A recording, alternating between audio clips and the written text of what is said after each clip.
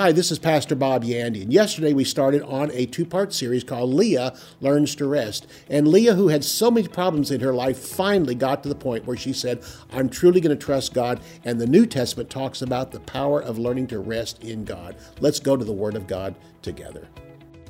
For more than 40 years, Bob Yandian has been an expositor of the Bible, making seemingly complicated doctrine easy to understand. Grab your Bible and something to take notes with and study the Word of God with Pastor Bob Yandian. Welcome again to Student of the Word with Pastor Bob Yandian. Good to have you here with us today. I began yesterday teaching on the subject of Leah and how Leah learned to rest. Really started out this way: is the greatest thing you can do after you've trusted God is enter into rest. Rest lets you get back to your life doing what you're supposed to do. And rest also says, God, you're going to handle this. And you know, oftentimes we take a scripture from the Word of God, we start trusting God, and then we come back complaining a week later. Well, Lord, it hadn't got any better. In fact, it's just got worse. We actually try to bring out God up to date on the circumstances like He needs us to do that. Come on, He knows the circumstances better than you do. And it's not up to you to bring Him up to date or fill Him in on what's going on. He knows that. Finally, you come to the point. This is the most important thing. Find a promise, pray in faith, put the results and even the timing into God's hands, and then leave them there. Quit going back, pulling them back out and say, well, maybe I can, and no, leave it in God's hands. That's like planting a seed and a day or two later, pulling it up to see what the progress is and sticking it back in, pulling it up a week later and seeing what the progress is. No, you're going to kill the thing. So here's what happens. Once you put it in God's hands and you walk away and leave it and trust God and just end up, every time you think about it, you just say, well, praise God, He's handling it, not me.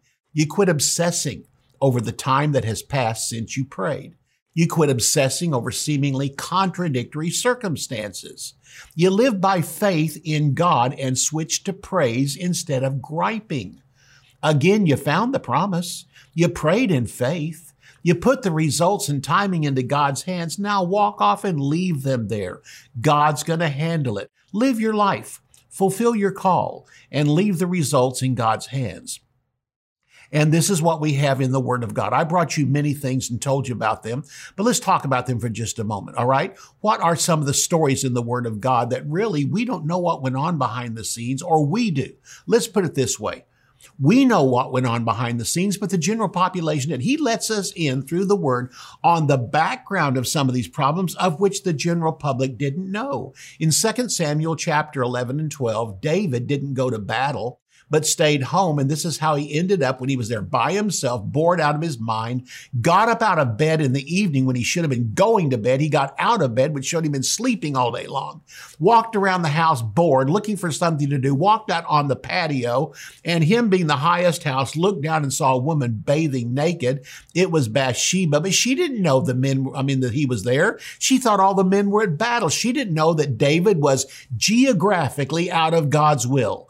He should have been at Rabbah fighting, but he sent his highest commander there, and David stayed back here, and there was nothing to do. He probably told everybody he was going to stay home and pray. Oh, I'm going to catch up on my study life, and I feel a psalm coming on. So no, I'm sure David had 100 excuses of why he stayed at home. None of them were right, but David went from simply being geographically out of God's will to being bored, lusting after a woman, brought her in, had sex with her. She got pregnant, and David tried to pass it off on her husband, brought him home, but he wouldn't go home and go to bed. Every time David said to him, I think you're such a wonderful man. I brought you home. Lied to him. David trying to cover up his own sin. But whenever he finished eating, this is what happened. Her husband would go out and sleep with the men at the front gate. He said, as long as I'm going to be here, I'm going to stick because the men are out there fighting. Why should I go home and sleep with my wife? And finally, David had to have him murdered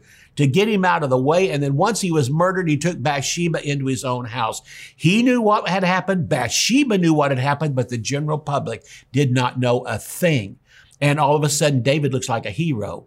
Why, this woman's pregnant, and her husband, who just got her pregnant, went to battle, got killed in battle, and David brings her in as his wife and is now going to adopt the child. Isn't David the most? I'm sure they had books written about it. I'm sure all the tabloids had pictures of David, how wonderful he was to bring Bathsheba in. But David and Bathsheba were the only ones who knew what was going on. Or Did we forget something? At the end of chapter 11, it said the thing that David did displeased the Lord.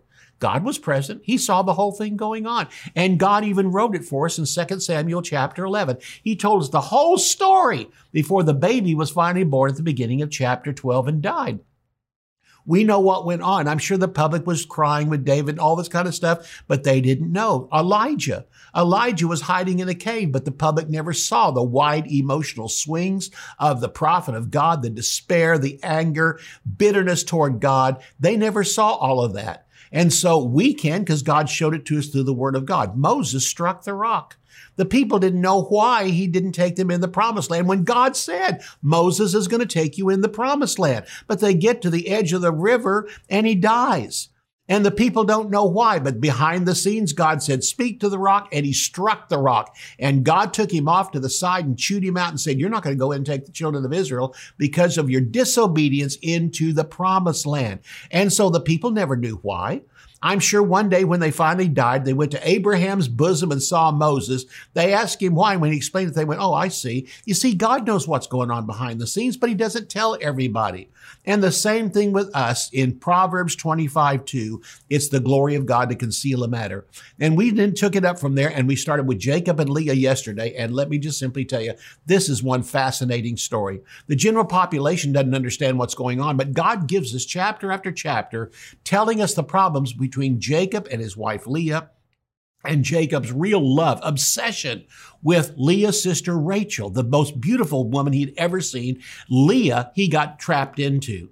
Again, their friends didn't know the story behind their marriage, and Jacob saw, again, the most beautiful woman ever. Before he was married to Leah, he saw Rachel, the daughter of the boss Laban, and he worked for Laban for 7 years to marry Rachel. And during those 7 years, he probably just would look at Rachel and think, it's worth it for 7 years. At the end of 7 years, Laban substituted his other daughter, Leah, into the ceremony. And here, he didn't know. I mean, Jacob walked down the aisle with her, probably came to the end of everything, threw the veil back, and all of a sudden he saw he didn't get the one he wanted, Leah. And he was very upset about that. And here's the point too, Leah knew it. Leah knew that he had worked for Rachel for 7 years, but this was her father's plan to get rid of her. He knew he could never get her married. And she knew she would never be married. And she was facing a life. And she knew the only way to have a husband was to trick him. And her father did all the tricking. And so when the time came, Leah substituted his other daughter into the ceremony because this was Laban's one chance to get rid of Leah, to marry her off. And he did through trickery. And Leah also knew it, that this was her only chance to marry. Jacob didn't know until after the wedding was complete. He married the wrong one, the homely looking daughter of the boss. It seemed like with the gene pool again. Here, Rachel got all the nice looking genes and Leah did not. In fact, the name Leah means cow eyes in one of my translations. The Hebrew word just simply means she was very homely looking and it was not attractive. And here he again had her as his wife, but then he went back. And he talked to his boss again. And he said to him, Laban, he said, you tricked me. And he said, yes, sir, I did. He said, I want your other daughter. He said, you have to work for me for 7 more years. And you know what he said? I'll do it. I'll work for you for another 7 years. But here's the whole point. And that is Jacob didn't know, again, until the wedding was over, he married the wrong one. When he said that he would work for 7 more years to marry the more beautiful one, Rachel, Laban never planned to give Rachel to Jacob.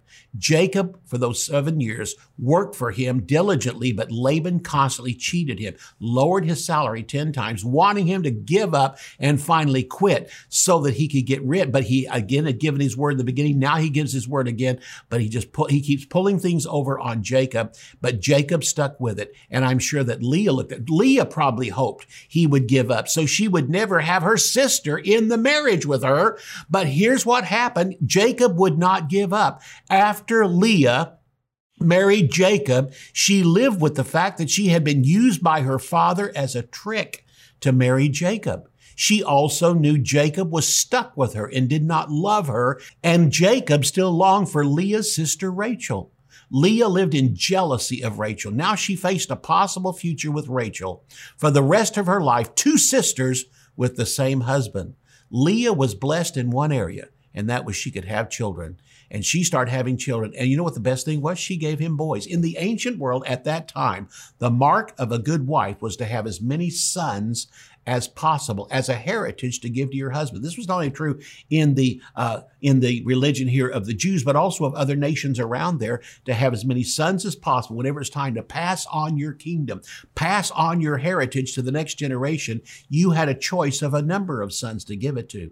And so again, this is what she gave him. She was blessed in that area. I mean, she was fertile. She could have children. And so again, she started having children. And here's the story again behind the story. Let's take a look at Genesis chapter 29. We're going to take a look at this, and we'll carry this right on into the second half of this broadcast today.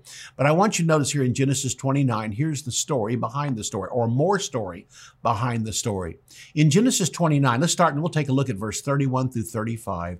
When the Lord saw that Leah was unloved, he opened her womb, but Rachel was barren. So Leah conceived and bore a son and called his name Reuben, for she said, the Lord has surely looked on my affliction. Reuben being the firstborn of the 12 tribes of Israel.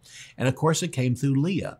And she said, the Lord has surely looked on my affliction. Now, therefore, my husband will love me. Did you see this? She's having sons to try to show her husband that she can have sons, and she's hoping through this he'll love her. And she's actually looking at this and go, you know what? I'm sure he will, because this is a mark of a great husband. This is the mark of a great family. And we have been thoroughly blessed by God to have sons. Now, therefore, my husband will love me. So she conceived again, bore a son, and said, because the Lord has heard that I am unloved. So she found out after the first son, she was not loved anymore. He will therefore give me this son also. And she called his name Simeon. She conceived again and bore a son, said, now this time my husband will become attached to me because I have borne him 3 sons. And she called his name Levi. And of course, we know that he became the priestly tribe of the nation. So she conceived again after that, it says, and bore a son and said, now I will praise the Lord. So she called his name Judah, and she stopped bearing. What happened between Levi and Judah was this, is that she stopped bearing because for one reason, she said, you know what? I'm not winning my husband over at all. And she said, I'm just going to end up praising God. Here's what she did. What she did was this. She simply got this point where she said, you know what? I'm not helping matters any. And you know what? I can't help how I was, looks when I was born. I can't help the fact that boys didn't like me. I can't help the fact that my father tricked my husband into marrying me. But you know what? I understand why he did. I just don't like it. Now I have a husband that wasn't looking for me as far as a wife was concerned. And I've given him 4 sons. But in these 4 sons that I've given him, I've realized something. I'm not helping the situation at all. And she finally, calling that 4th one Judah, began to praise the Lord. And this is how God eventually turned her whole situation around. Let me tell you what happened when she finally learned to rest in God.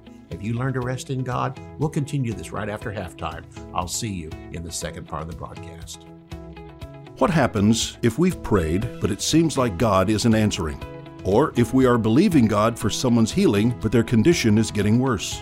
Worse yet, what if tragedy has already struck? Like the loss of a loved one, a failed marriage, or ruined business. We may begin to wonder, was it my fault? I prayed, but didn't receive an answer. At times we don't know for sure why something has happened, but God has promised He will answer. He simply tells us to return to what we know. He has not brought us this far to abandon us. In Why Did This Happen?, Bobby Andian outlines the biblical steps to overcoming tragedy and what to do when we don't understand why something hasn't happened. We can take hope, strength, and confidence, knowing that God's word and plan for our life will not fail if we get up and begin moving forward again. To order Why Did This Happen?, visit our website at bobbyandian.com. Theology Simplified. This is a class I teach at Charis Bible College, and it's my favorite class. I think the students' favorite class is there. And I've been waiting to put this into a book. It's 8 different theological terms that sound difficult, but actually are very simple. I just simply think the Bible sometimes is filled with complicated sounding words, but you break it down, it becomes very simple. This book is called Theology Simplified. Let me tell you what all it covers. It covers predestination, it covers reconciliation and sanctification, it covers glorification, justification, redemption, propitiation, and election are all covered in this book. And again, big words with simple meanings. I bring it down to you. When I used to pastor at the church, I would even I'd say, housewives, you that are listening out there today in the congregation, this is designed for you too. The Word of God is not difficult. Go to my website, bobyandian.com. You'll find how you can have a copy for yourself. Blessings upon blessings to you. Bob Yandian Ministries is training up a new generation in the Word of God. Because of your generosity and faithfulness, this teaching ministry is able to change countless lives. You will never know until you get to heaven how many people received Jesus, were filled with the Holy Spirit, healed, or found God's will for their life through your support and prayers. If you would like to become a partner with Bob Yandian, visit our website at bobyandian.com and click on Partnership. I want to speak very quickly to those who support this broadcast, to those who are my partners. You know, Paul commended the Philippians. In fact, they became the closest partners with him. And 5 times in his book, Paul uses this word partners for different aspects of how they were associated with him, with the gospel, in grace, in affliction, but also he brings that toward the end of it in financial giving. I'm here to tell you, long before it comes for financial giving, I want your heart. I want your heart to be with mine. I want you to understand that there'll be times this ministry will be blessed and will rise up. There'll be times that seem like we're being brought down because we'll face afflictions and trials, but the Lord delivers us out of them all. And you decide, even now, I'm going to stick with Pastor Bob through thick and thin. Families go through problems, but the family sticks together. In my situation at my office, well, the whole time we've had our business has been up and been down, but we stick together. And the same thing true as far as the ministry is concerned. Does Satan ever attack this ministry? Yes. Does he have plans in the future to attack this ministry? Yes, but I'm going to let him know ahead of time. God's going to deliver me out of them all. And it's not just because of me, it's because I have a collection of those around me, partners who trust in God with me also. And thank God for you. And there's those who write me and tell me, I've just never heard the Word of God open like this. Now, you might, as far as ministry is concerned, you might like me, but you really appreciate others more. Support their ministry. You can support me some, but I mean, as far as your major, do it to them. I believe there comes a heart connection first, that you identify with somebody and they minister just like you want to hear it. You go, my Lord, yes, I appreciate them. And you listen to me and say, well, that's really good. I've never heard that before, but I'm not the one you connect with, but there's some who really connect with me. And the Philippians really connected with Paul. And during the toughest times of Paul's ministry, they stuck with him. And Paul commended them on 3 separate occasions for an offering they sent to him when he was in the area of Corinth. Again, what a great blessing that was. If you'd like to become a partner with me and join this wonderful group, I mean, I've got a group of people that just love me. I don't understand why, but they sure do. And they love the Word. They love the way I preach the Word. They love the way I communicate it, to show it to them. They love the things that happen. So if you'd like to become a partner with them, would you go to my website, bobyandian.com, and simply find out there on my face page how you can become a partner with me. While I'm teaching on this particular subject today, again, Leah Learns to Rest, the book that I'm offering is Why Did This Happen? Because, again, we often run into things in life. We say, why did this happen?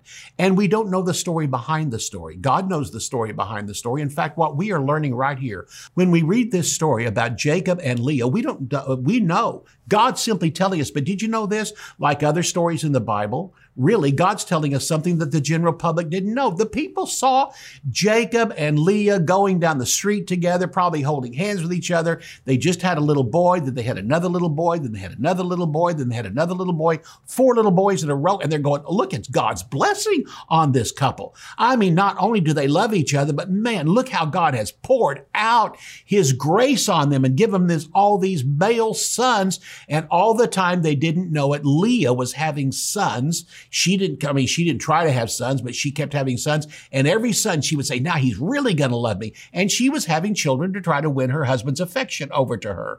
And she found out it didn't work. And so the order of these children simply came to this. The first son that she had was Reuben. After that, she had Simeon.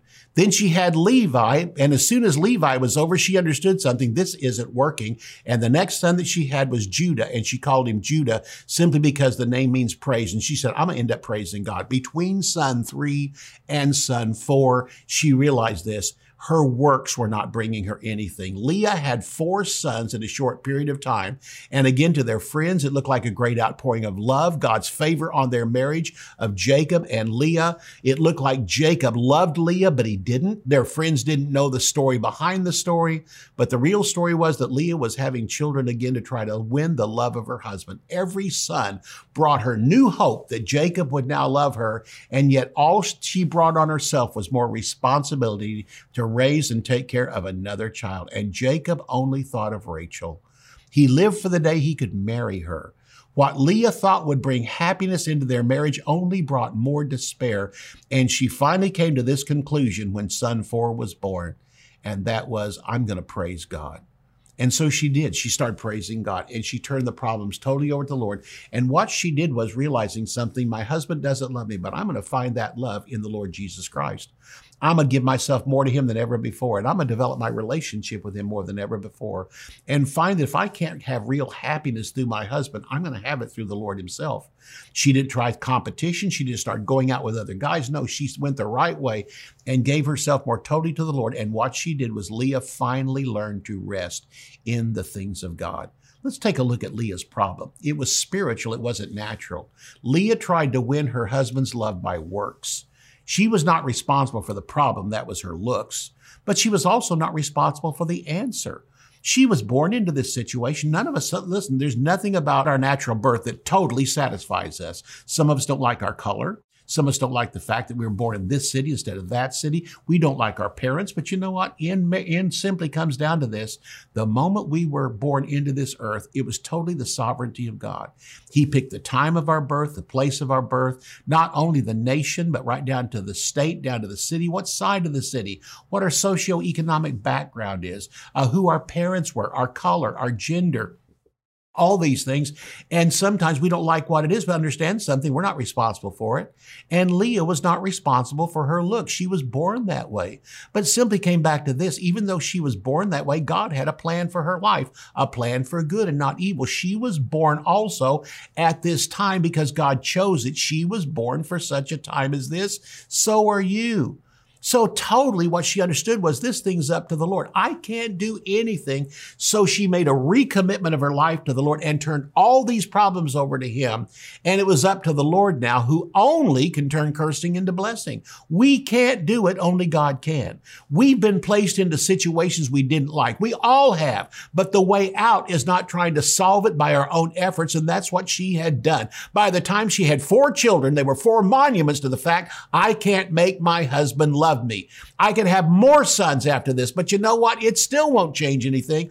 I'm only adding more responsibility to myself, more diapers, more lunches, more all these things as they go to school. And I've got little ones right behind it. And this is the time to turn the situation totally over to the Lord.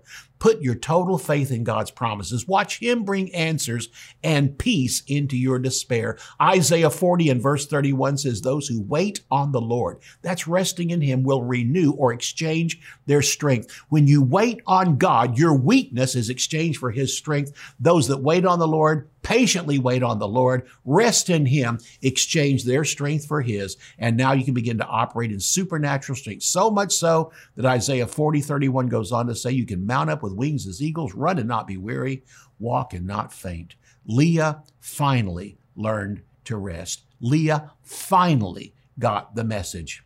When the 4th son, Judah, was born, she said, now I will praise the Lord. After all, this is what the name Judah meant. You can't worry when you praise God. Praise looks backward and forward at the same time. It brings back memories how God met your past problems, but it gives faith to solve your problems in the days to come. This is what the Word of God means when it says, forget not all his benefits. Resting helps you to stop and remember, God brought me through this problem, which was huge. This problem isn't any bigger than other ones I've gone through, and God brought me through those. Praise is a display that you are truly resting on God's promise. Praise is an outward display of the rest that's in your heart. And praise actually shows other people around you that you're totally trusting in God. We stand on the long line of people who have had problems bigger than ours, most of them worse than ours, and God delivered them out. When's the last time you actually had to have a Red Sea split in front of you? Well, God did it for the children of Israel. If he split an entire ocean, an entire sea for them and brought them through and drowned their enemies behind them, listen, God can do the same thing for you, but all you've got right now is a marriage problem. What you've got is a financial problem. What you've got is a health problem. It's nothing compared to what God did for them. Let me ask you this. When's the last time you got swallowed by a whale? None of you have. But yet God did the whole thing back there, and Jonah was swallowed by a whale and God delivered him out. He brought water out of a rock. When's the last time you needed that? He provided bread in a desert for 40 years. When's the last time The Bible is filled with these astronomical, huge, gigantic things he did for people to let you know if he could do that, he can certainly meet your need. Leah finally realized that when Judah was born and she put her life and marriage into God's hands, now was the time to truly rest in him. And anyone who really puts faith in God enters into rest. But she only did it for a while. Listen to what happened. Finally, Jacob got Rachel. And listen to what happened. The tables were turned. Leah found all of a sudden what she thought would be despair. She found a hope in it, and she switched from trusting God to trusting herself again. Genesis 30, verse 20. Leah said, God has endowed me with a good endowment. Now my husband will dwell with me because I have borne him 6 sons. And she called his name Zebulun. What happened between Judah and Zebulun? What happened? Jacob finally married Rachel. And when she did, Leah found something about Rachel she never knew. Here's what she found out. In verses 1 and 2, it says, when Rachel saw that she bare Jacob no children, Rachel envied her sister. After Rachel finally married Jacob, 14 years, 7 years with one wife, now 7 years waiting for the next one, Rachel saw she bore Jacob no children. Rachel envied her sister and said, give me children or else I'll die. All of a sudden he realized, I've married a spoiled brat. She's demanding children and she's the problem. She can't have children. Jacob's anger was aroused against Rachel. He said, am I in God's place? Has he withheld the fruit of the womb? Now Rachel was barren and envied Leah. Rachel blamed Jacob for an argument and it broke out and Rachel was spoiled, favored by her father and now used to getting her own way and says, give me children or I'll die. Really? You're going to die? What a drama queen. Jacob must have thought he married Kim Kardashian. That's all I can think of. And all of a sudden, Rachel had been the popular one all through school, had the looks that every girl wanted, every boy wanted to take her out. Leah now finally realizes jealousy is in Rachel toward me. Now Rachel was jealous of Leah and Leah loved it. Now she went back to experiencing the flesh. And the point of it is it comes back to this. Finally, Leah learned to trust in the Lord again and rested. Now, her sister was married to her husband. She was married to her husband. But somewhere along the line, Jacob's love for Leah increased. He looked beyond the outward beauty of Rachel and fell in love with the inward beauty of Leah. The scripture tells us a whole new meaning. Though the outward man perish, the inward man is renewed day by day. And let me tell you what happened in the end. With Rachel, Jacob married the woman he loved. With Leah, Jacob loved the woman he married. And the whole thing happened. When Jesus was born, he came through Leah, not through Rachel. And the point of it was also when Jacob died, he was buried next to Leah. What a great accomplishment and what a great testimony. And God can do the same thing for you. You can order resources, become a partner, or browse free articles and podcasts by visiting our website at bobyandian.com. You can also join our mailing list and receive weekly devotions and the latest ministry updates. If you would like to contact Bob Yandian Ministries, visit bobyandian.com and click on Contact. To contact us by mail, use the address on your screen. Thank you for watching today's broadcast. We'll see you next time on Student of the Word with Bob Yandian.